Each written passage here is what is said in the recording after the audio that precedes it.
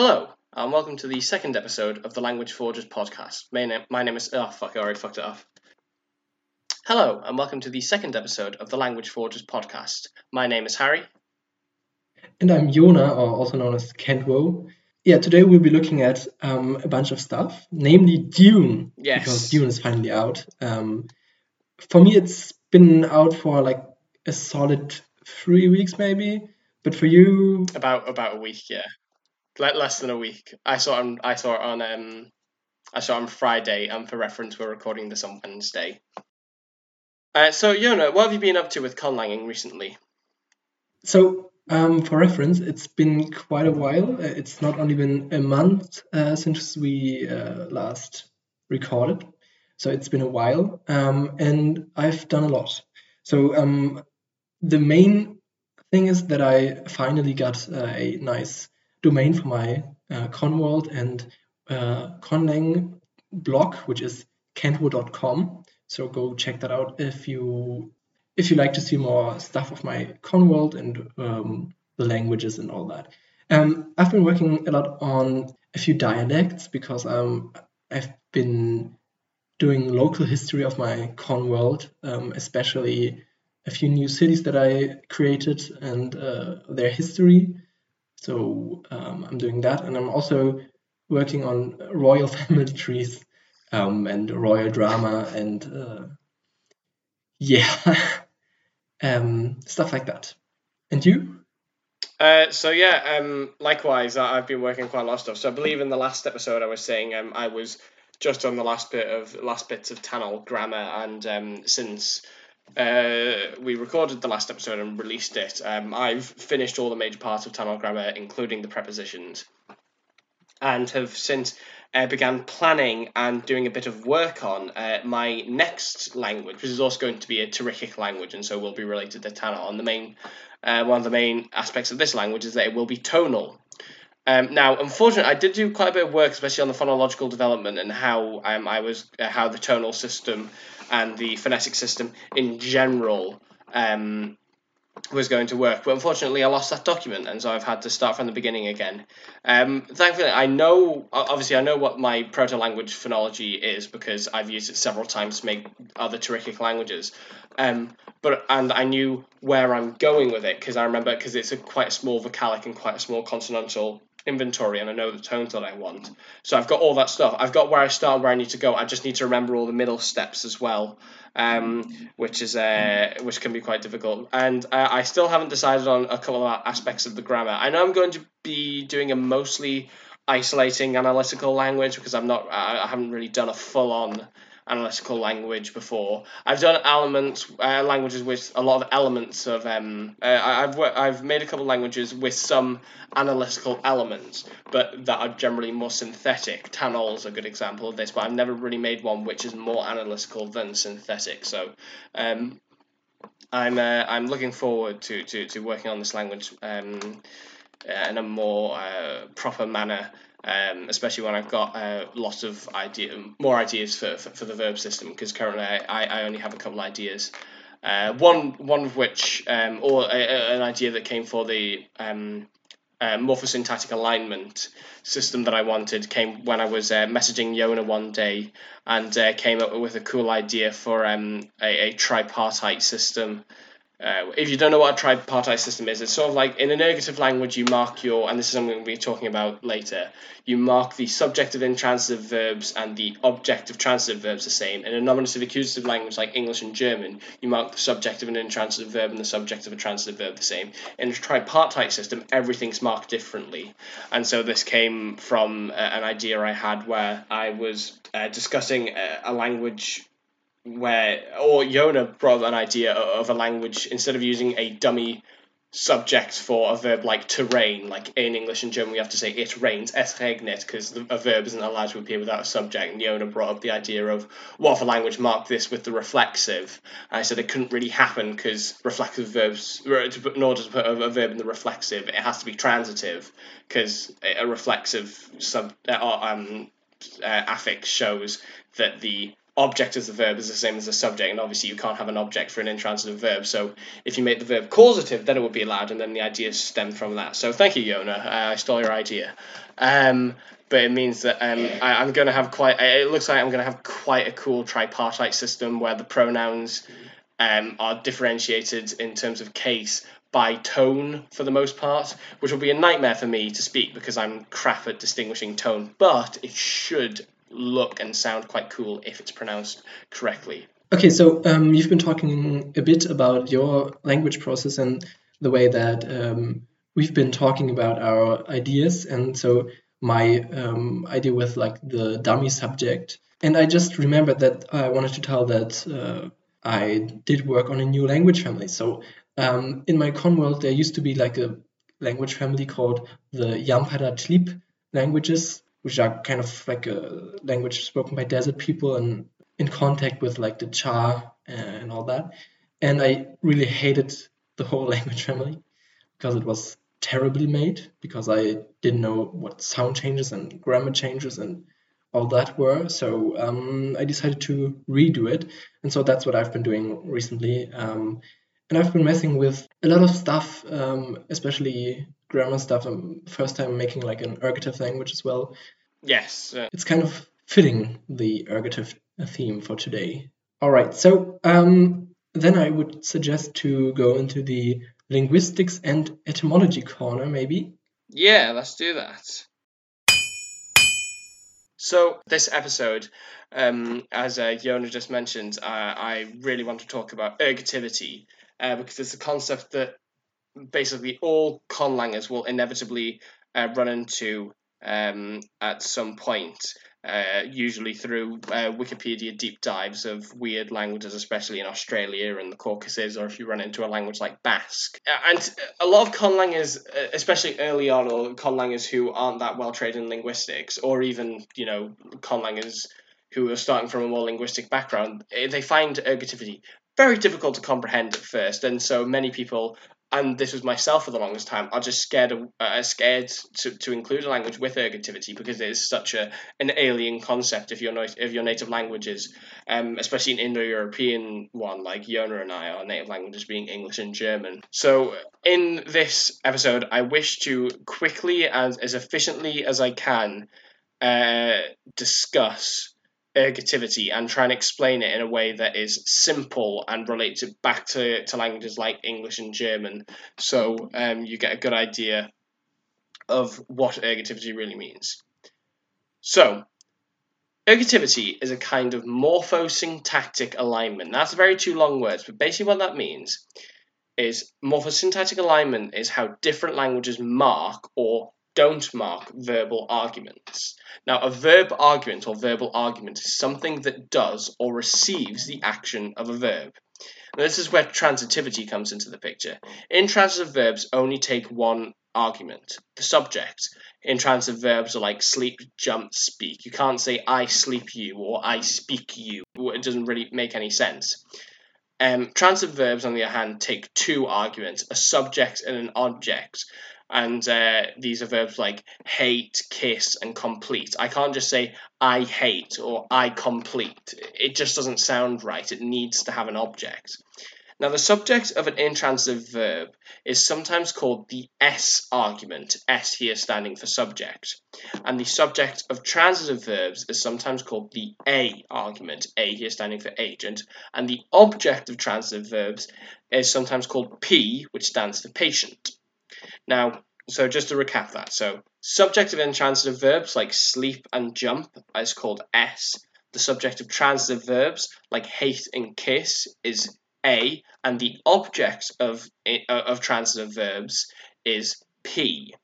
Now, in a nominative accusative language like English, German, Latin, Japanese, A and S are marked the same. So that's the subject of a transitive verb and the subject of an intransitive verb. So in English, I would say I sleep and I sleep him. In German, der Hund schläft, der Hund sieht den Fisch. So that means the dog is sleeping and the dog sees the fish. And then in Latin, femina dormit and femina draconam videt. So the woman sleeps and the woman sees a dragon.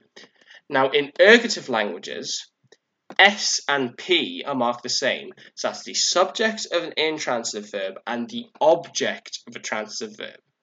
In English, this would be rendered as something like I sleep, me see he, or indeed something like he sleeps, me see he, where the subject of sleep, he, and the object of see, him, are both in the so-called absolutive case, which in English would be rendered as something as like he. Now, ergative languages include Basque, Georgian, but only in the perfective aspects, and Gerbil, which is an Australian language. So in Basque, Martin etorrida, Martin has arrived, and then Martinek Diego ikusi du. So Martin has seen Diego. So in that sentence where Martin is the subject, Martin receives the marking. So ek is the ergative case. So Martinek. Now in Georgian, something like Atsi laparak ops, so the man is speaking, and then Atsma vashli chama, the man ate an apple, where ma is the ergative case and e, so katsi versus katsma is the nominative versus ergative form of man there. And then in German, nguma bana ganyu, so father returned, and then Yabu ngumangu buran, father saw mother. In these sentences, the S and P arguments are left unmarked, whereas the A argument is marked in the ergative. In Basque, this is ek, in Georgian, this is ma, and in Gerbil, this is ngu. This is ergativity in a nutshell. There are, as I mentioned, different types of ergativity. I'm not sure if I mentioned there are different kinds of ergativity, but there are different kinds of ergativity. And the different ones I can talk about in another episode because I don't want to make this more complicated than it actually is. The only other major thing I can think of related to ergativity is the antipassive. But again, I can talk about this at another point unless Yona wants to talk about that now, because I did once have to explain the antipassive to Yona. And it took a while, but I think he got it in the end. So yeah, that's ergativity. It's just another way of marking verbal arguments. That's all it is, in a nutshell. It can get more complex when you bring up different kinds of ergativity and split ergativity, like what Georgian does. But yeah, that's ergativity in a nutshell. Yona, do you have any questions? I do not, but honestly, I gotta say that for me, I was scared of ergativity for a long time, as you also mentioned, and I think I kind of understand it now. So I do understand like what you explained, so that's like a good starting point. I did also include something like this in my new Conlang family, as I mentioned. So I've used a split ergativity there. We can talk about it as well at some point, I guess. We could talk about the first time we remember encountering ergativity, because I think I remember the first time I heard of the concept. So I remember, so this would have been when I was about 16, I'd say. So this is going back a couple of years now. So how old am I now? I'm 19, I'm nearly 20. So this would have been, 2018, 2017, something like that. And I remember just hearing of the language Basque. Obviously, I heard of the Basque country and all this sort of stuff, but I wasn't that familiar with the language. And the main reason I'd heard of it is because I'd heard it has a really weird thing with its phonetics, where it has a difference between a laminodental and apical alveolar fricatives, which is still something I do not understand how they tell the difference, because I cannot tell the difference, and phonetics is my thing. So what the hell, Basque? And I remember scrolling down the Wikipedia article and seeing this massive table with all of the verb conjugations, and this is something I've seen plenty of times when I've been looking at the not verb conjugations, sorry, noun declensions. It's something I've done plenty of times when I was looking at noun declensions for Finnish and Sanskrit and Japanese and all the languages that I'd been looking into at that time. And I remember seeing at the top ergative case, absolutive case, and not knowing what those things are, and then subsequently reading the little text box next to them, explaining them, and being like, what on God's green earth even is this? And then sort of like clicking on the Wikipedia page for ergativity, and just my eyes just glazed over. I'm like, nope, don't understand this. I'm just going to leave it. I'm not going to bother with that. And then a little bit later on, I remember watching a Biblaridion video. This is when I was sort of a bit more familiar with the concept, but like not comfortable. Like I wouldn't be able to explain it. and he mentioned it in one of his videos. I was being like, oh, so people do put it in their Conlangs. Those people must be like really smart. And then I remember seeing a DJP video on it too, explaining it a bit more fully, and he did a really good job of explaining it. And then from then having to explain it to other people like Yona meant that I got quite good at just understanding it. And once you understand it, you really realize that ergativity as a concept isn't scary. It's how certain languages employ ergativity is the scary part, especially my language Tanol is a good example of this because it has a fluid S ergative split. So any sort of like active S or fluid S system, and also just aspectual or animacy based splits and all that sort of stuff. I'm on sort of having evidentiality split ergativity. I thought that could be quite fun. It's like having verbs, like if you want to imply it for a narrative, then you have it in nominative accusative, and if you want to imply it's indicative, then you put it in ergative or something like that. It seemed very stupid, but I messed around with that for a while. None of my languages have that, but it seemed quite fun. Yeah, that's the first time I remember hearing about ergativity with Basque. Okay, so honestly, I can't really remember because my brain is like a thief. Civ. But I do think it's also something with Basque because I can remember going or diving into like Etruscan and stuff like that because I was really interested in Etruscan and stuff like languages like that. So I did scroll through Wikipedia as well, and I did find some hypotheses as to where Etruscan came from, and I kind of landed on weird linguistics relation theories, as well as the languages that were spoken in ancient Europe, so in like pre-Indo-European Europe, and so I also kind of landed just on Basque. And my experience was pretty much the same because I also just got scared away and I tried to understand it, but I couldn't.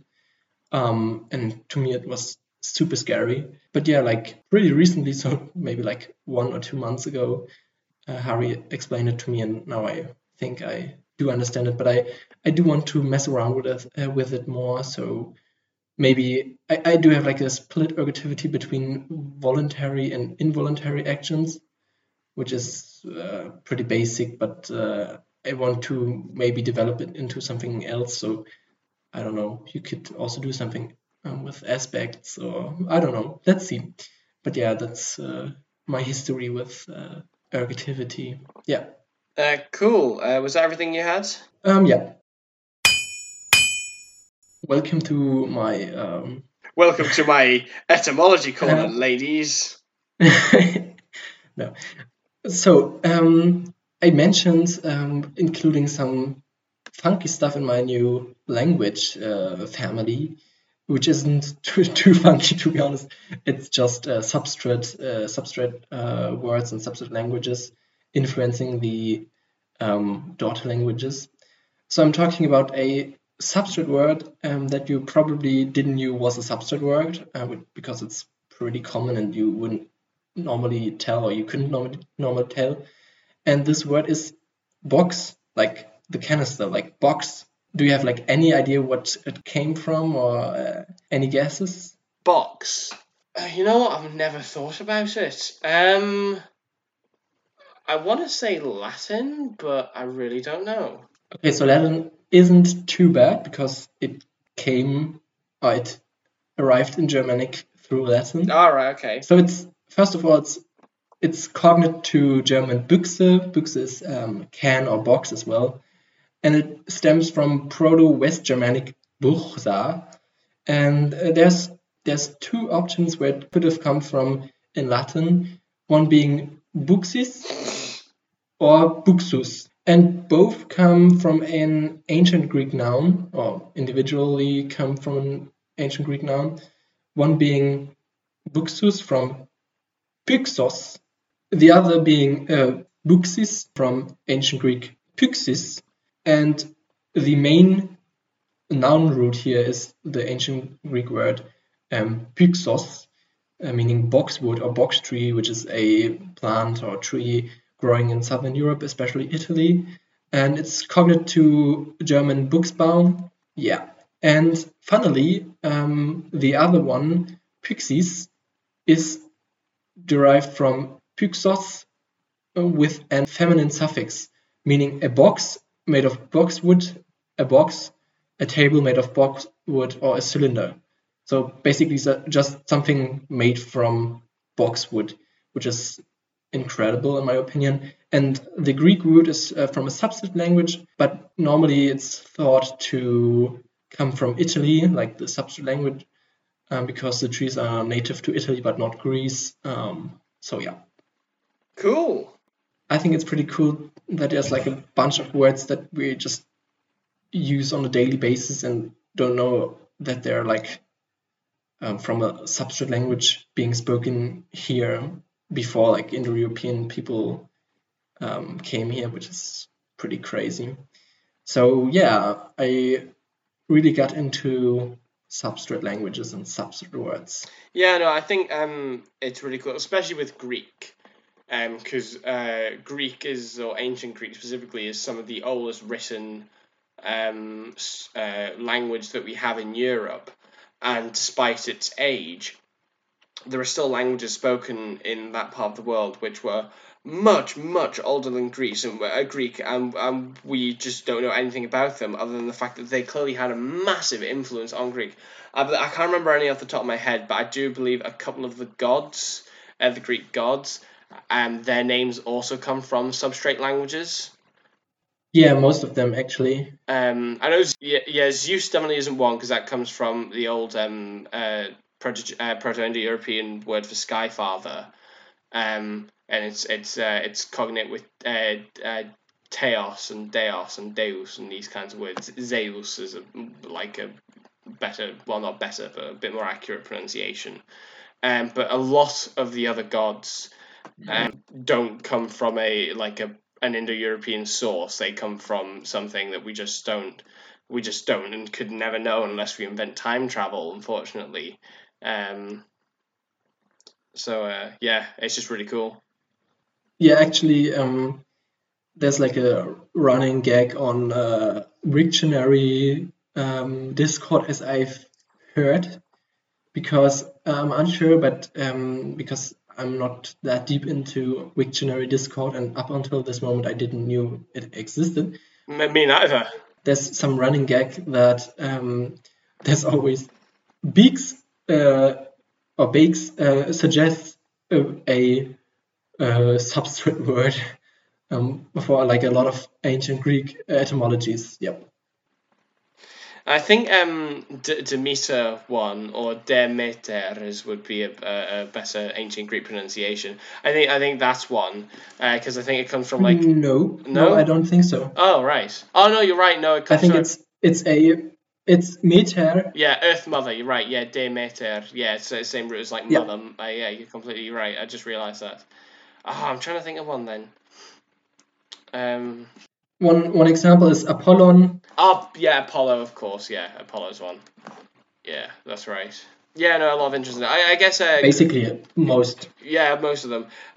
Greek is very much like a lot of the Germanic languages in this regard, and that clearly there was a huge amount of substrate languages, or at least one massively influential substrate language that was present in the area before the arrival of the Hellenic or the Germanic peoples, and it had a big influence on clearly culture and language, but it was completely destroyed by the influx of these new languages, and so we just can't know anything about them.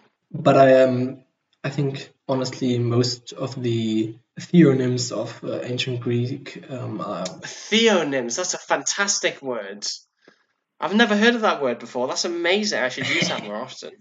Yeah, but there's like a bunch of gods and deities, especially like nature deities, which are connected to like rivers or mountains, because hydronyms and just in general place names are often substrate words, especially also river names. In Middle Europe, there's like a bunch of words that, like most rivers, are Germanic or Celtic, but also substrate words sometimes. Yeah, there are a lot of rivers that come from Celtic roots. Obviously, the Celts used to be all over Western and Central Europe before the Romans came in, like tribes in the case of Germany and England. But there are a huge amount of rivers in England called Avon, which just comes from the old Brythonic word for river. The Romans just asked the Celts, "What do you call this river?" And they said river. It was quite funny. Yeah. One other example would be Athena. Yeah, I thought Athena might not be from an Indo-European root. What's the theory for that? Is there nothing at all, or? There's literally no theory. I just know for a fact that Athens and Athena, because are related, obviously. But I don't know. I don't know if you know about the myth, but basically the myth is that Poseidon and Athena both wanted to be the patron of Athens, and they just showed the inhabitants what gift they could bring them. And Poseidon just brought up like a saltwater fountain, and Athena just let grow a olive tree, I guess. And so they accepted Athena, and Athens was like the center of Athena. And when the Greek speaking or pre-Greek speaking, so with pre-Greek I mean the Indo-European speaking Proto-Hellenic people arrived there, they took this deity of Athena, which was like, I think there was like a cult on the mountain that is located in Athens. So yeah. Yeah, no. Athena's got quite a couple of fun stories about her in Greek mythology, but unfortunately, this is not a podcast about Greek mythology. I'm sure plenty of those exist already. Yeah, but I just No. I was going to say, like, I was just about to start talking about the story of Arachne and Athena, but then I remembered this is a linguistics and world building podcast, not a Greek mythology podcast, unfortunately. So, for our main topic today, we wanted to discuss the new Dune film directed by Denis Villeneuve, and a man whose name I can never pronounce first time round. And this is a film I've been excited for a very long time, not only because I love Denis Villeneuve and his work, especially Arrival, which is a fantastic film for linguists and conlangers alike, as well as just sci-fi fans, but also because I am. wait a moment. Sorry to interrupt you, but wait, is Arrival the movie with like the aliens who communicate with like the circles? Yeah. Oh my god, because it's one of the things that just showed me that there was like conning in media, and this was like such a great moment when I Yeah. watched the movie. Sorry, go on. It's all right. It's all right. Yeah. So Denis Villeneuve, who directed Arrival, which, as Jonas said, was it was sort of like a very big representation of conlanging in media, and certainly one which shows an alien language in not necessarily a realistic way, but certainly an immersive way. I do like Arrival, but as a linguist and a conlanger, I do have a couple of issues with it. But that's a discussion for another time. But yeah, Denis Villeneuve is a fantastic director, and Dune is one of my favorite books of all time. Like, I first read it when I was about 15, I think, and then I've read it several times since then. It's a fantastically phenomenal book, is what I'll say. It's just very well written, and the sequels are very good as well. Herbert was clearly just a fantastically intelligent man and a very, very good writer, and so there have been other attempts to adapt Dune in the past. So, famously, there was a failed adaptation of it by cult filmmaker Alejandro Jodorowsky. Again, another name that I can't really pronounce. But it was cancelled due to just it became too expensive, and the cut of the film was going to be like 10 hours long or something. And then in 1984, there was an adaptation by David Lynch, which was bad. It was not a very good film at all. And now we've just had Denis Villeneuve's film released, at least where I am, last week. And it is part one. They've split the book into two parts, which is, I think, a right decision with Dune, because one of the main problems with David Lynch's version, other than the fact that he clearly really hadn't read the book properly, is that he was trying to fit in a lot of material into one 2 hour film, whereas the first part of of Denis Villeneuve's Dune film was 2.5 hours long and covers basically the first half of the book. So all this was exciting enough. There was a new Dune film coming out, Denis Villeneuve directing, and then I saw that there were going to be Conlangs in the film, which is obviously very exciting, especially when they hire somebody who knows what they're doing to make the Conlang, or Conlangs in this case. And the name I saw attached to it was none other than Mr. DJP, David J. Peterson, which is always very reassuring because DJP really knows what he's doing when it comes to Conlangs, especially for big media projects like Dune, and obviously, of course, Game of Thrones is really how he got famous within Hollywood for doing conlanging. So Yona, do you want to talk about your history with Dune? Because I believe you're also quite familiar with it. Yeah, I mean, I've been hearing about Dune for quite a while now. I think I've stumbled upon the trailer at some point, and I did like Timothy Chalamet a lot because who doesn't? So I did end up watching the trailer because I had heard about Dune, so I just wanted to check it out, and looked kind of sci-fi and fantasy like. So I checked it out and really did like the trailer. So I ended up getting the books pretty recently, so last Christmas. So I did get like the first 3 books. Yeah, and like some people told me about their experience about Dune, and so I decided to just buy the first 3 for once. And well, I did also like the first one, but I prefer the second one, and I did not like the third one. I'm honest with you. And I'm unsure if I will read the other ones. But in general, I enjoyed the story like a lot because it's just always awesome to just see that like 50 years ago they also already had like a vivid scene of people who were into sci-fi or fantasy, and that's always pretty interesting to see what ideas they had and what they thought the future would look like. So that's kind of cool. So I did read the first 3 books and was pretty excited about the movie. And yeah, so then I watched the movie. Yeah, and I think we can both say the film, just as a cinematic experience detached from the source material, was awful. No, I'm kidding. It was absolutely fantastic. It's seriously one of the best films that I've ever seen. And like, obviously, even I'm a massive Dune fan, and I knew what all of the big plot beats were going to be.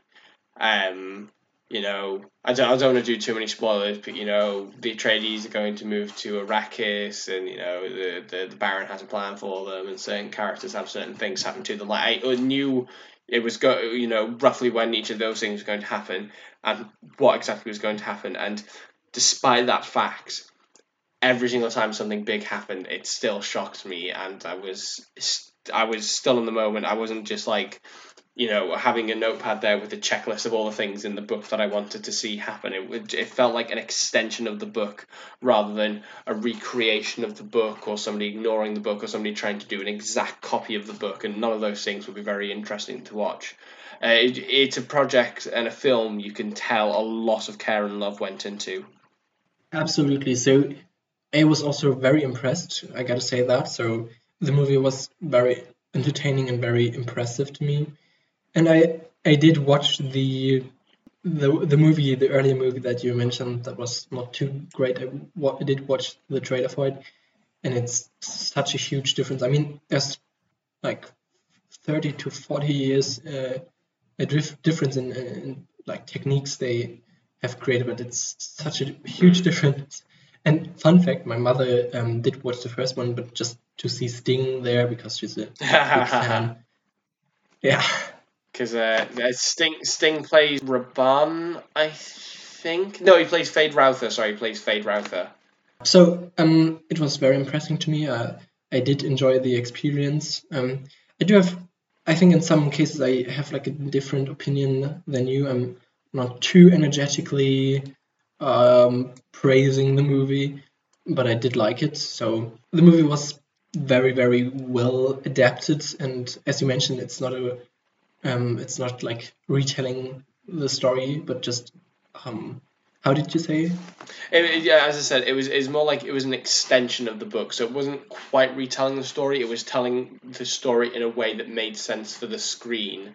So there are certain adaptations which try and too closely copy the book, and then that doesn't really work very well because books and films are very different in terms of writing, and so you get some as well which are too different and you lose too much, and this is the sweet spot. So Lord of the Rings is also this as well, where it's roughly the same story with a couple of changes that make sense for the screen for the most part. So yeah, I said it's more like an extension of the book rather than a rewrite or a direct copy of it. I think in general, this walking on the path of not being too far away, not being too close to the story was in general like a theme that was going on through the movie. Also later when we talk about the languages, it's something that I also saw there. But yeah, so it did portray the book very, very well. Yeah. So yeah, basically, yeah. I don't want to get into spoilers. I just want to encourage everybody to go out and watch the film, even if you've never read Dune. Also, if you haven't read Dune, you should read Dune. It's a fantastic book, and sequel's good. Third book, as I said, not my favorite. I think it's still good, but the fourth book is one of my absolute favorites. God Emperor of Dune is just. If they carry on with this series, and I really hope they carry on making books on the series, I would love to see an adaptation of God Emperor of Dune, just to see Leto the Second in full worm form brought to the screen would just be the best thing. Oh, now I'm thinking about an adaptation of God Emperor of Dune. That's doesn't matter. So yeah, I'm really excited for the next part. Because as I said, this is only the first half of the book, so there's the second part. And that looks good. We're going to get a lot more of Chani, played by Zendaya in that. So that will be good. And Paul, and what's going to be happening with Paul and his journey to become Muad'Dib, and the stuff that he's going to do with the Emperor. We'll also finally see the Emperor as well, because we haven't actually had the Emperor yet. We've heard a mention of the Emperor, but we haven't actually seen the Emperor at all in the film. And also the other characters like Princess Irulan should be quite fun to see too. So yeah. Now, as this is a Conlang world building podcast, and Conlanging specifically, the main thing we wanted to talk about here were the Conlangs in this Dune film. And I actually took a little notepad to me to the cinema to take notes while I was watching the film.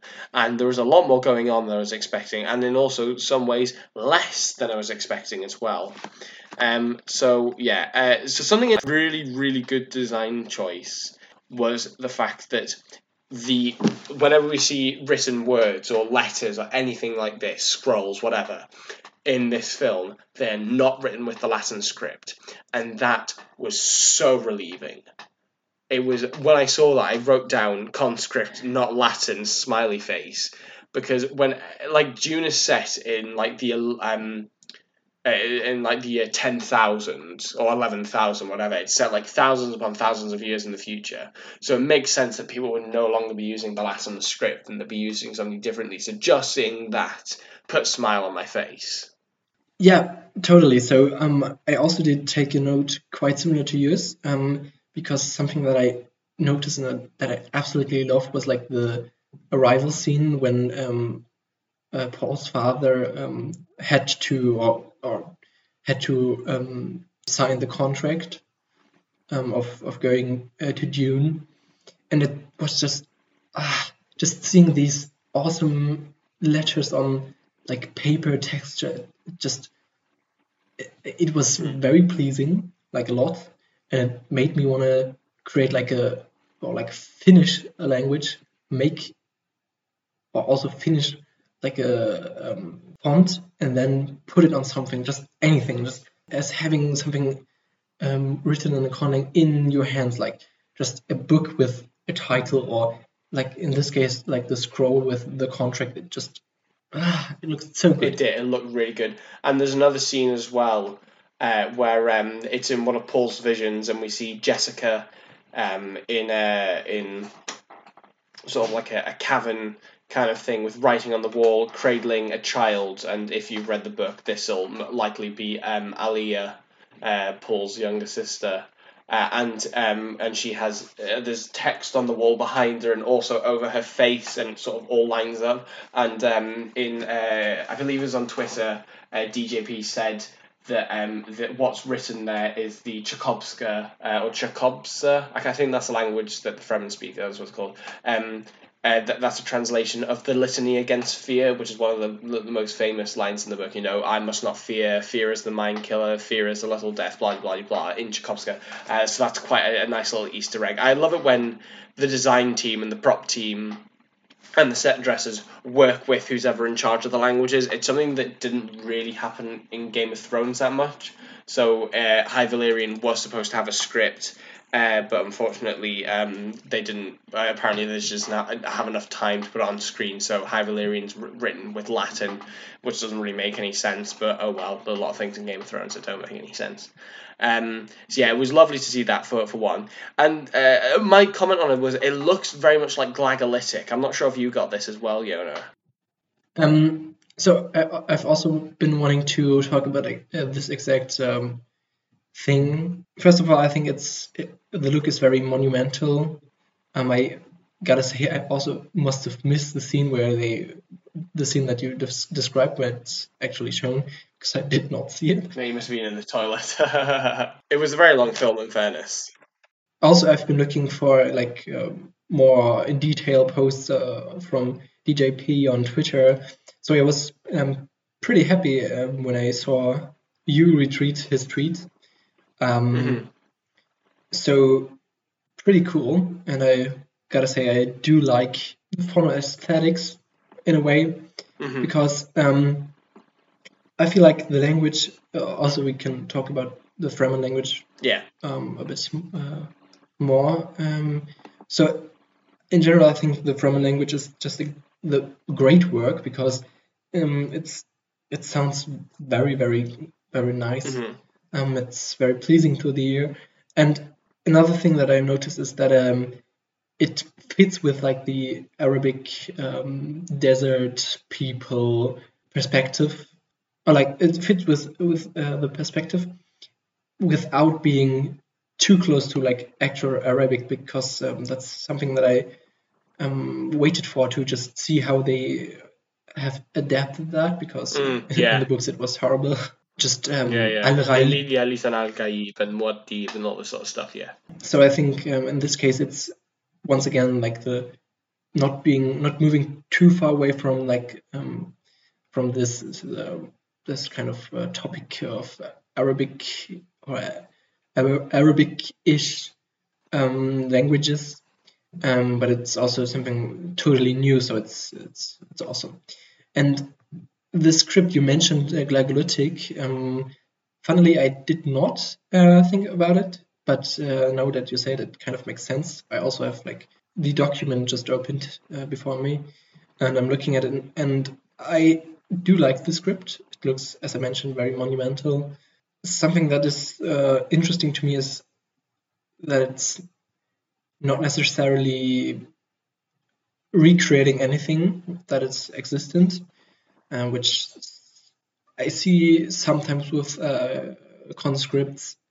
So just taking something like a runic script, or I don't know, like a hieroglyphic script, something like that. And I feel like this script does not do this. So it's something very new and something that has like an interesting way of portraying characters. So I can see like a bunch of characters that are pretty similar, but like with a dot added, and I'm just wondering like a lot about the function of scripts. Yeah, I was doing that as well, because this script, the Chekhovska script, I keep on saying Chekhovska script is an Abugida specifically, and I noticed something is, I believe the symbol representing Ja, or it might be Cha, it's some kind of post-alveolar affricate.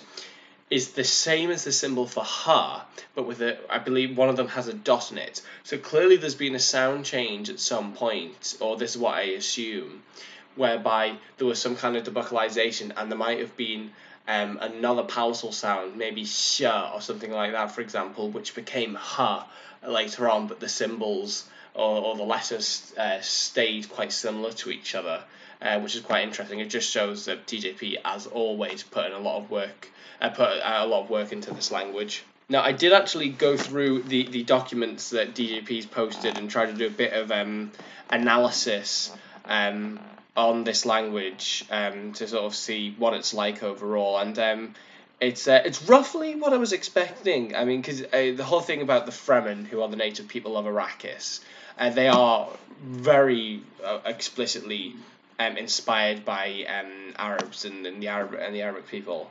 And this language is no exception. So something interesting that DJP does, for the most part, this language only has 3 vowels, with a couple of exceptions, but like it's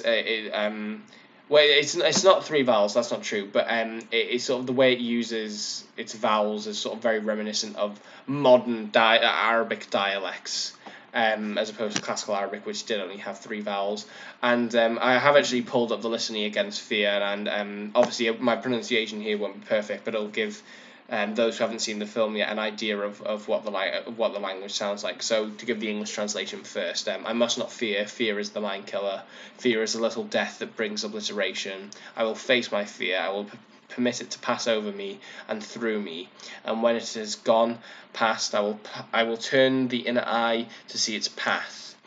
When the fear is gone, there will be nothing, only I will remain. And now in the Fremen language, Oni so jaha, jahi vizdik ruzam, jahi zulich anzad habit vashtha, kirashi wa jayahi, Sahathiho Ahathani Vanat Isathani Sish Ithaha, that's hard to say, Vanat Heshayaha Uthigi Gifha Ithaha Jahichem Unaraha Sobinat Atmari Net Hisait. And yeah, I can see how that is inspired by Arabic, but it does not sound entirely like Arabic. I'm not sure what you say about this, Yona. It's just something very totally new, and something that still fits the way the Fremen are portrayed,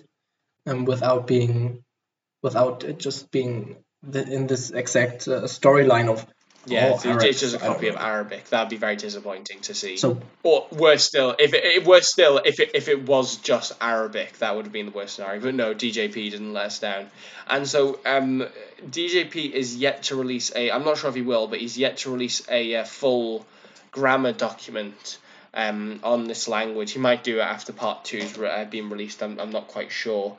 Maybe he's still doing a bit of work on it. But I pulled up all of the lines of dialogue in this language and did a bit of morphological analysis to see what I can tell about this language. So the first thing is that it has, for the most part, post-modifiers, specifically like determiners and articles go after nouns, which is quite interesting. So to compare to Arabic, they come before. Possessions marked on the noun, which is very cool. I love possession being marked on the noun. And these possession markers are clearly derived from the pronouns, of course, and are very similar to the verbal morphology, so I can tell for the most part. Appositions as prefixes on the front of the noun, that's also quite interesting. It doesn't have case as far as I can tell, although I didn't really, there's not a huge amount of nouns to compare against here, so with more data I would be able to say more explicitly. Zero copula, which is very interesting. Arabic is also zero copula, so that's something. And it does have polypersonal agreement, which obviously Arabic doesn't have, as far as I'm aware. But that is quite an interesting choice. I think polypersonal agreement, it just feels right for this language. Now, so some of the words or phrases I was using to do my analysis here was Heshi Gishi, which means I recognize you, which is something that Stilgar says to Paul, I believe, when they first meet. And then there's also Minazashaho, which is you think it. And then Yazalahao, which means he favors him. And then we have Ledi, which is I know. Minazash, do you believe? Tasaho, strike him. And Uzuluho, kill him.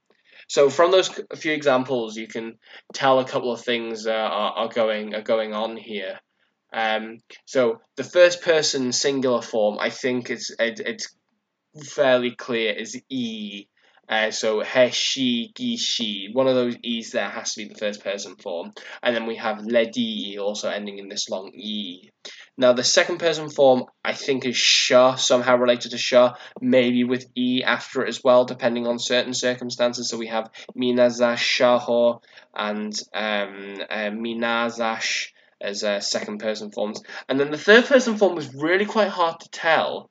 I have a sneaking suspicion that either there's something complex going on here with gender or something like that, or generally third person is unmarked for a subject, and then the object form is or ho, depending on context, because we have tasaho, uzuluho, and minazashaho as strike him, kill him, you think are all third person objects, and then he favors him is yazalahao, ending in an or but no ha before it.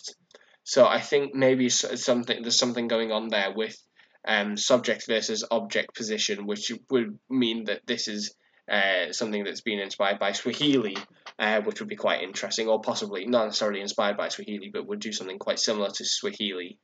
So as I said, that's all the morphological analysis I was able to do based on all of the data that I had, or all the data that I could find at the very least. Was there anything else you wanted to say about this Fremen language, grammatically or phonologically or whatever?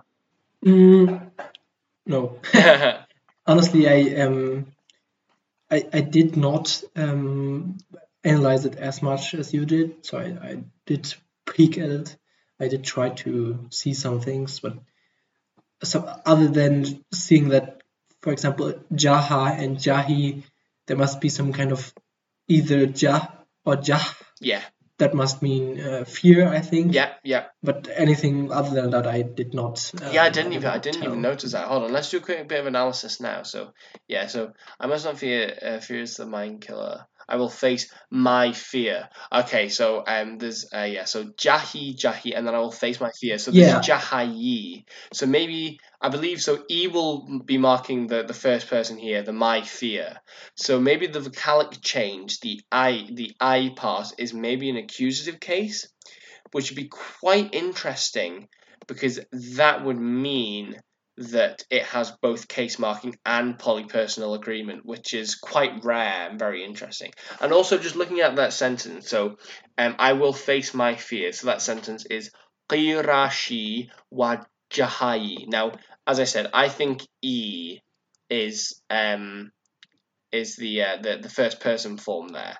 So it looks like in this case either the third person argument here is omitted, so it's not, for example, Kiyarashi or ho or something like that. It's just Kiyarashi. But it also features sh, which, as I said, I analysed as something to do with the second person. So maybe this might be some kind of vocative construction. So I will face you, my fear. So maybe it's some kind of vocative. As I said, that maybe is the wajahai is some kind of vocative. I've literally no way of telling. It's just based on my own analysis here. Possibly if we tweet DJP, he might be able to tell us the answer. Or we'll just have to wait and see if some kind of formal grammar document is released.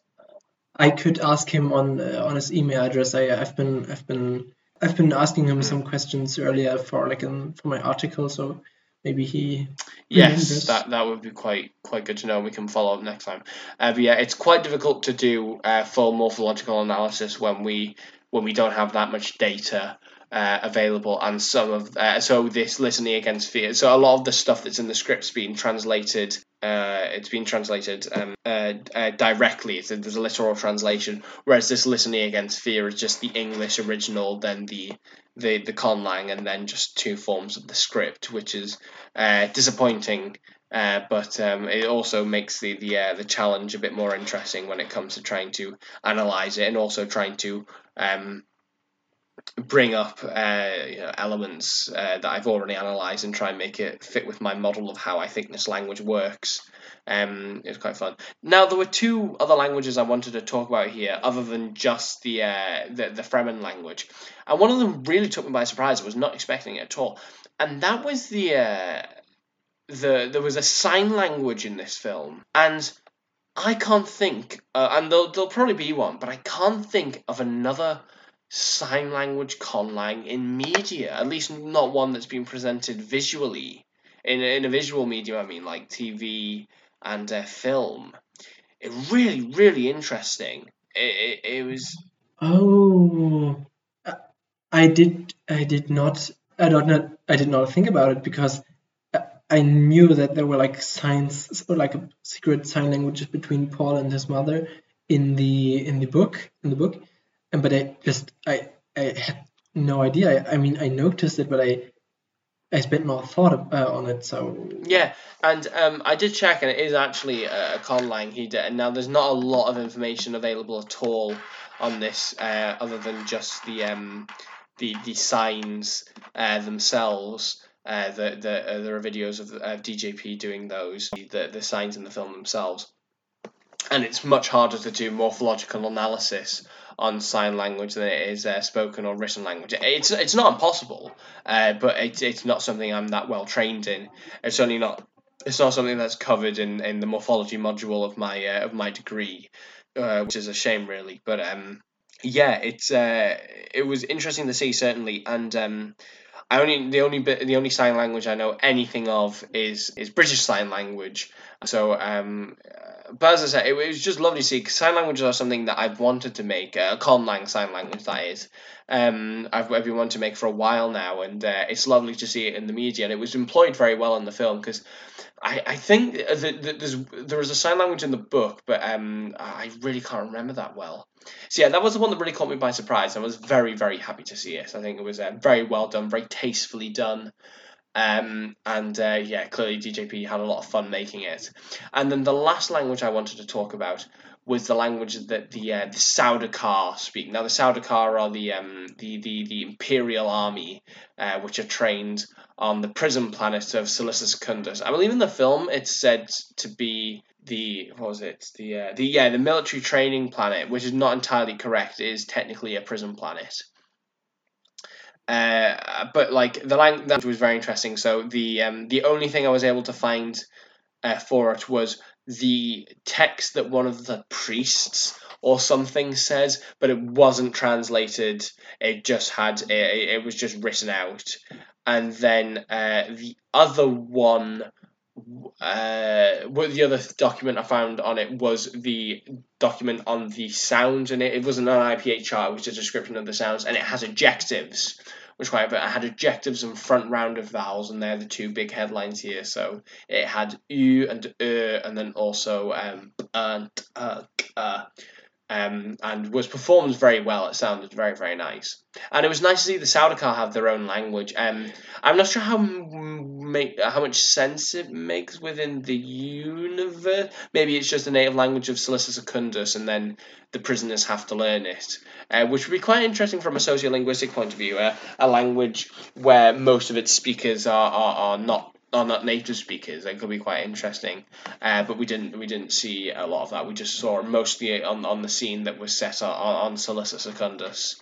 Do you have any comments on this Sardaukar language? I do. Oh, lovely. So my note says was solid, but somewhat quote unquote sounding harsh, meaning quote unquote bad guys. So what I wanted to say, or my first thought was that I thought it sounded really harsh and like intentional, really harsh, which thus, I mean, it is kind of harsh, and I mean, I did not notice the adjectives because it was just a very short episode or just a very short scene. scene where they were speaking it. So I would have wished for a longer scene, but probably we are getting more of this in like the second film. But from what I could tell, is that I mean, it sounded really good. It did, but for me, it might have been my association because I'm German. Many people think that about Mm. German, also about Russian and stuff like that. But many people think it's the bad guys equals the harsh language. So that's something that I had to think about, which does not mean it's all about the language because, as I mentioned, I hope there's more to come and there's more to explore. And it did sound awesome, and it's interesting to see adjectives being used. Yeah, I can't think of many other. I can only think of one other conlang in media which use adjectives, which is Na'vi from Avatar, which is obviously quite famous. Yeah. The film, the language, slightly less so. It's a very, very interesting language. If you have not read about Navi before, you should totally do it. I think that has a tripartite verb system, actually, off the top of my head. Can't quite remember. But yeah, no, and while it is kind of disappointing to just see the generic bad guy language sounds harsh thing, the Fremen, who are, depending on how you want to read things, the good guys, and their language wasn't exactly like it is also quite harsh. It's got a uvula stop in there, which is people have a lot of associations with that. But yeah, it was kind of disappointing to just see bad guy language. It sounds harsh to English speakers, whatever harsh is supposed to mean in terms of actual objectivity in terms of aesthetics, but it's a nice bit of auditory storytelling. These are the bad guys. They're on a planet which is dark and it always rains, and these scary priests shouting in scary languages with sounds like in them. So it wasn't entirely unsurprising either. Oh, well, it was surprising that the Sardaukar had their own language. That was certainly very cool. Yeah, I think in general it was just interesting to see just another bit of languages in that universe, and that's pretty cool. Totally agree. And I did enjoy watching these scenes, and I would have liked to rewatch them even more often. But yeah, maybe one day on DVD or something like that. Yeah, no, that sounds it. And again, if DGP ever releases a full grammar document, or not even a full grammar document, even something just about the verbs, I think would be quite interesting. Then that would be very nice of him. So DGP, if you're listening, and I know you're not, please send us, or send Yona at the very least, your copy of the Jakobska grammar, because it looks like a very interesting language, certainly. I mean, I can and I will mail DJP. We can talk about the specifics later on, maybe. Yep. So there's one specific scene that I've been wanting to talk about a bit, which is the Gom Jabbar scene. Oh yes, that was a fantastic scene. Where Paul is asked to do the test. And it was awesome because that was pretty much one of the first it was one of the first scenes where you could listen to the language or one of the languages. And in my opinion, it sounded so great because there was like a bunch of whispering in different. I'm not sure if it was different voices, but at least one voice in like a Kron language, I believe could have been the Atreides language, but I'm unsure. But to fully understand how the language sounds, it was too whispery, but I understand why it was whispery. So just from a point of view of watching the film without being a Corninger, it was awesome because it just made so much sense. But from the point of view of being a Corninger, it was like a tiny bit sad that you couldn't fully understand like the phonetics and stuff like that. And I think this is once again a case of DJP really utilizing less is more with his conlangs here. It's not totally in your face in the same way that another filmmaker might employ. And obviously, as conlangers ourselves, and Yona specifically, who makes conlangs for people, it's very nice to see conlangs in full force, on full display in media. But at the same time, it can get a bit distracting sometimes. If you overutilize them, or if you draw far too much, more attention than is needed, to them. And Denis Villeneuve and DJP and all the writers did a very good job of clearly showing this is a language. And one of my favorite bits of the film actually was in the old ecology laboratory, and we just see a bunch of Fremen idly sitting around and speaking this language. Oh, It was just a really nice bit of world building for me. They're all just speaking this language. They're talking about, thanks for the coffee, stuff like this. That's some of my favorite stuff you can do with the con language. It really helps it make it feel real. It's just little interactions like that between speakers.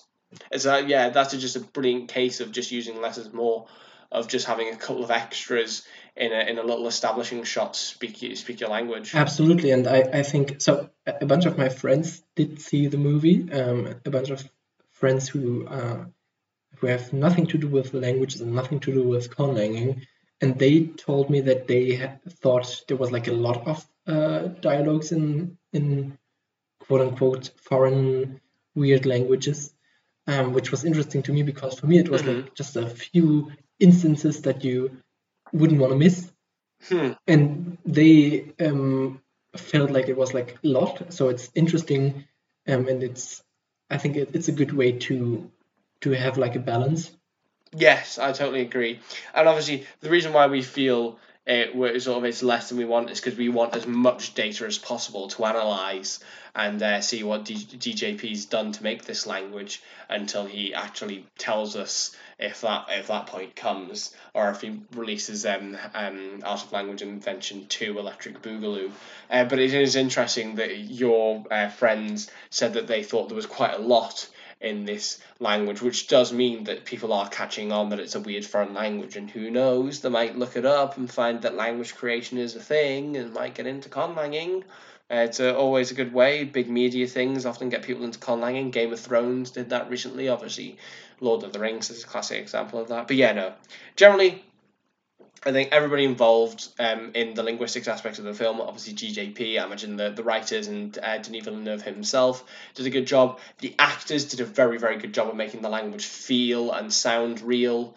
And I can't remember the guy who played Still Gone Out. Javier Bardem, is that what he's called? I can't remember. He's a Spanish actor, but he pronounced this language beautifully. And he only had a couple of lines of dialogue, but whatever he did, it just sounded. And the way he delivered the lines, it was so amazing. And the little accent that he put on his English when he was speaking English really added to it. It very much reminded me of the guy who played Grey Worm in Game of Thrones. I think it's called Jacob Anderson, something like that. Who spoke High Valyrian so well, and when he wasn't speaking High Valyrian, he was speaking Common. He spoke it with such a good and realistic accent that somebody in this world would have. It really helps with the world building and the immersion. Absolutely, yeah. So yeah, Dune, absolutely fantastic film. I certainly highly recommend you to go and watch it. I'm sure Yona agrees. Also, please read the book. Read it before, read it afterwards, read it during if you can do that. Whatever. Just read the book. Read the other books if you want. It's just fantastic film. As from a Con Langing world building point of view, I mean the world building's already fantastic because Frank Herbert did just such a fantastic job of making the Dune universe feel big and alive. I mean, even just the structure of the government, and I don't want to go off on a tangent on like how the Lanzarat interacts with the Chome Company and how the Chome Company interacts with the Spacing Guild, all this sort of stuff. But like, the world building's fantastic enough, and the way Denis Villeneuve presents it on screen is fantastic. And obviously, DJP, as always, did a fantastic job with the conlangs. Plenty to talk about, even from the little snippets that we got. Fantastic of DJP to release all the dialogue and a couple of other snippets here and there and other documents. I hope he releases some more stuff soon. As Jonas said, Jonas going to try and get in contact with him, and maybe we might be able to get a couple things out of him. I'd love to know more about this verb system because it looks very interesting. So yeah, as I said, Dune, fantastic film. I really enjoyed it. I love Dune. I think the conlangs were great. Yeah. Okay, so now we're going back to the world building exercise. And I've prepared something that is kind of similar to the last time, but something that I've been wanting to do for quite a while. We've been talking about the etymology of box, right? Yes, we have, yeah. So box is a substrate word or a word with substrate origins. So we'll be looking at substrate words and substrate languages for our world building exercise. Substrate words are very helpful to sketch out the society of ancient speakers of the substrate language that were in the regions before your Conlang people arrived, and you can see what they might have been into. So, for example, agriculture, metallurgy, Yeah. metallurgy, and in general, just knowledge that they might have had that might have been transferred to your people through contact. And they can also influence the sound changes and development of your language itself. So, for example, French was heavily influenced by the substrate languages being there, and stuff like that. So, as I mentioned before, some substrate words or most substrate words are animal and plant names that not native in the homelands of your people and are new to the people when they arrive in this new area.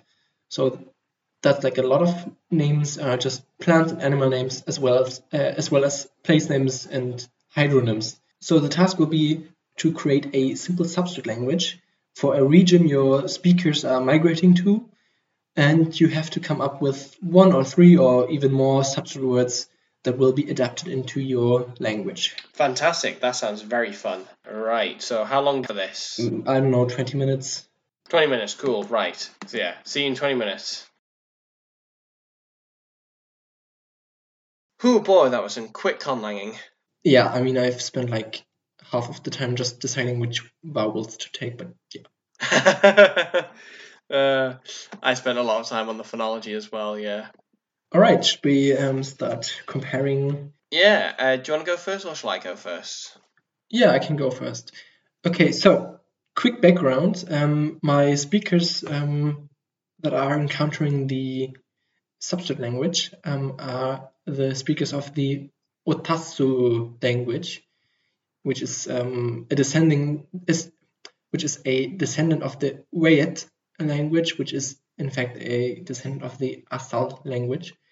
And they're just a people coming from like a kind of deserty or rather steppe, like kind of like savanna region, and they're slowly migrating towards the ocean, but haven't quite reached it yet until they meet with the substrate people. So I will quickly go into the phonology. There are 5 different vowels. At first, I wanted to make a vowel harmony, but I couldn't quite decide what to do. So I just dumped the idea, and yeah. So my vowels are ah, oh, eh, e, e. The consonants are g, ga, kya, kya. Sorry for not really differentiating them because I, as a German speaker, I have problems with the aspiration. But yeah, just keep in mind one is aspirated and one is not. Then we have ka, ga, ka, ga. Then we have h, ha, ra, ra, sa, sa, lia, nya, nga. Then we have the first word, which is Gyankot, meaning gazelle, consisting of gyank, meaning to hop, and et, forming the animate agent. Then we have a quick evolution. It becomes adapted in a early stage of the Otasu language as Chon Katz and develops like this: Sonkets, Sonkas, Sonkas, Sokkas, and then it's either Sokkas or Sokkas. like with a long consonant there. And it's also just gazelle because it's an animal that is not native to the homelands of the Otasu people. The next word would be orn, meaning to travel. It's adapted as orne and develops as orne, orn, on, on. And in the end, it means to sail because the substitute people were kind of known to been sailing, and it was kind of a new concept for the Otasu people. So that's where they learned it from. And the last word would be kilyoh, meaning river, which is adapted as kelyoh, then develops to shelyoh, sheloh, and now it's the sheloh, being a special river in this region. Yeah, that's kind of it. Cool, I like it. I really like the phonesthetics, really good. Thanks. Considering how short a time we had to decide on phonesthetics here. Shall I talk about my languages then? Yeah, please. So, for the phonology of my substrate language, which I'll just leave unnamed, I'll just keep it as substrate language to not overcomplicate things. I have a relatively small phonology, so I have m, n, and then I have stop sequences differentiated by ejectives, so p, t, t, k, k. Then three fricatives, th, s, ch, and then two approximants, r and w, and then just a 5-vowel system with no length distinction. And then the protoform of the new language, proto-tenor, has m, n, and then stops with voicing distinction, so p, p, t, t, k, k. Fricatives also with voicing distinction, f, v, s, z, ch, g, h, and then also two approximants, l and y. And then a 4-vowel system, e, o, r, so no u, and r is more like a back vowel rather than a central or front one. So then I have a bit of evolution for proto-tenor. So essentially what this is y becomes sh, unstressed vowels are lost, and basically the stress pattern is every other syllable is stressed. So if a word is 3 syllable long, then the middle syllable will not be stressed. So then unstressed vowels are lost. Coda fricatives become h, coda stops become a glottal stop. Voiced onsets create a low tone. Voiceless onsets create a high tone. Coda glottal stop creates a rising tone. Coda glottal fricative creates a falling tone. There's a devoicing of all obstruents. Then ch, so the velar fricative becomes qa, a voiceless uvular stop. H and r both become ch, and then e raises to e in stress syllables, and r raises to or in stress syllables as well. Which basically means that there is no longer, in the modern language, there's no longer a voicing distinction in stops, and qa has been introduced. And the vowel system is the same, there's just been a bit of moving around. So, there was a bit of tonogenesis there, because I decided to do a little bit of tonogenesis. So, what does all this look like overall?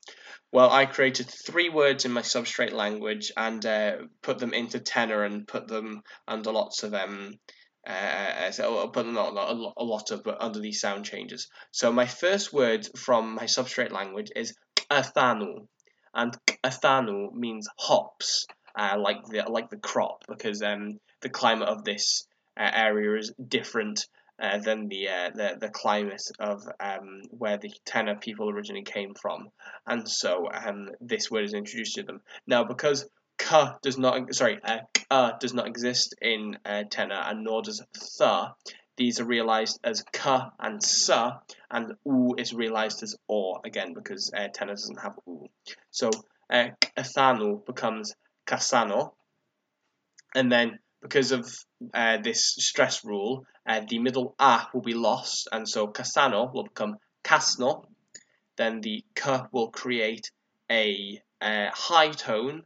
The coda fricative will become ha and then create a falling tone, and so overall we have kono with a falling tone on the first o, kono, and that just still means hops. and this can be combined with the word qi, which means a liquid or a drink or a beverage, which comes from the proto word chete, and you can get kono qi, and that means beer or ale, so a hops drink.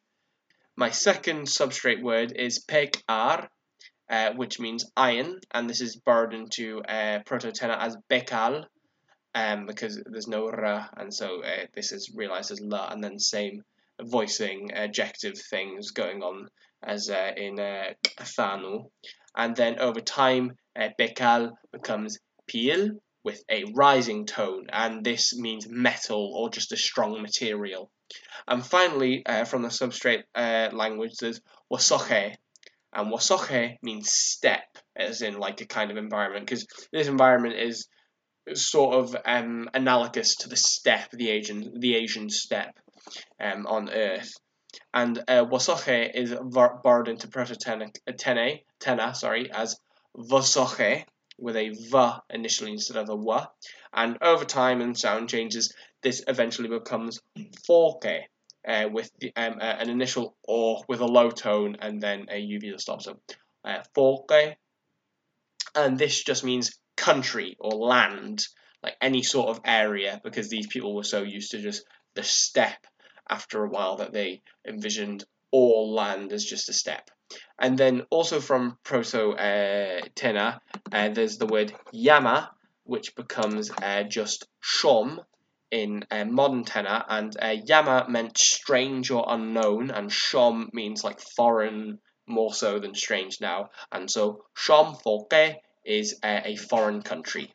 That's awesome, really. I enjoyed listening to it because I've been receiving a few pictures and notes on your process of developing that language, and it's just awesome to see like the sound changes and how it interacts with the substitute words and stuff like that. So it's awesome to hear, and I really love the stuff with hops, and it's quite cool, and also that you included like the metallurgy stuff as well. That's cool. Yeah, and bearing in mind, again, this is another case of being very, very efficient with your sound changes. So I only have in this document here 12 sound changes listed from Proto-Tena to modern Tena, and yet in those 12 sound changes, I can get yama to become shom, bekal to become pil, and chete to become qi. Like, they're clearly, it's not like the most ridiculous sound changes ever where it's so completely unrelated from each other. But still, with just 12 sound changes, I've changed some of my vowels around, got some new consonants in, and got a tonal system in, and not an entirely simple one either. Again, just with a couple of sound changes. And obviously the semantic shifts going on here. And clearly, Tenor is very much some kind of analytical language with the way it allows verbs to be compounds. I guess you could have pielki, pielki as a metal drink or a drink made of a strong material. Maybe that's some kind of liquor, something like whiskey or rum, something a bit stronger. They envision this drink made of a strong material or something like that. Or you could say shomqi, as some kind of foreign or strange drink, or you could have shom konoki, which would be a foreign beer or foreign ale. Just stuff like this, and you can, and very quickly you can, and this is what happened last time as well. You can start making quite an interesting language with just a couple of phonetic inventories, some semantic shifts, and about 12 sound changes. I do have like a bunch more, so I usually categorize my shifts into different shifts. So I have like first shift, second shift, third shift, and so on, in order to better incorporate contact with substitute languages and stuff like that, and loaning to other languages in different periods of time. So you have like more differences. You know what I mean? So because then I can let it go through other sound changes and like the language that it's been loaned to, stuff like that. So that's why I do this. But in this particular shift series, I had, I think it's about 20-ish shifts, but it's more, it's probably less, but I describe them as more because I haven't figured out how to do it. Describe them properly. So for example, I've rn becoming n, and rl becoming l, pt becoming t, but I did not yet know how to describe it in like the typical shift structure, you know. Oh yeah, yeah, I know what you mean. But it's pretty cool. I think it's great to make your language more vivid, to incorporate like not only loan words but also substrate words and stuff that just isn't necessarily clear to someone who listens or looks at the language, but that heavily influence the language looking back at its history. Hmm. Yeah, that was a very fun challenge. Thank you very much, Yona. I very much enjoyed that. Excuse me, my cough's getting worse. Yeah, doing all these adjectives, man, they just no, yeah. So it's maybe it's really put me in the mood to do some conlanging now.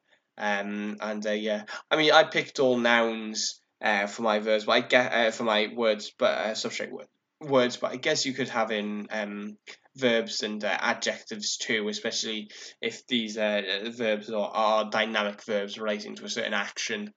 So maybe I don't know, the substrate language has irrigation, and so maybe they have a verb meaning to irrigate a field or something like that, ready for crop growing. That'd be quite interesting. Yeah, I decided to pick all nouns because it seemed like the easiest thing to do, quite honestly.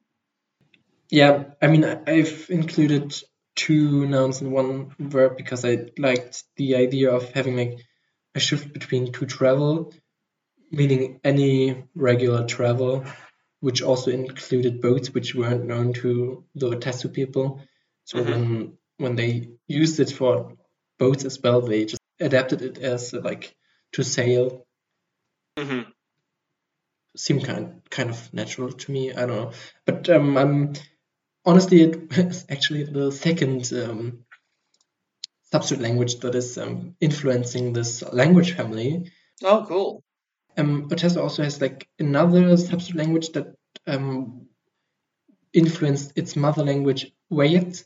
So there's like a bunch of words. For example, the word watas, meaning crow.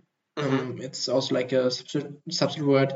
Then we have like Waraskas, which is a hero in the mythology, which was also loaned from the other substrate language, and it's kind of similar to what we talked about in the Greek deities.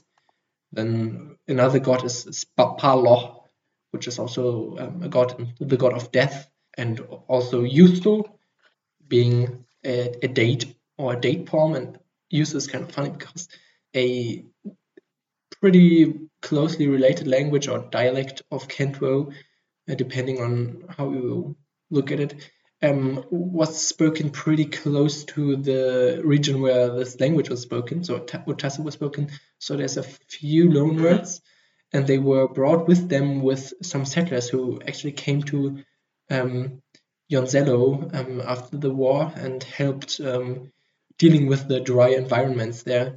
So they also brought some words with them. For example, the word iwis, which was in the dialect iweso, meaning date. And in the Prussian dialect, where they mostly settled, iwis now just means like any sweet. Mhm. So yeah, there's like a few substrate things that I've been messing with.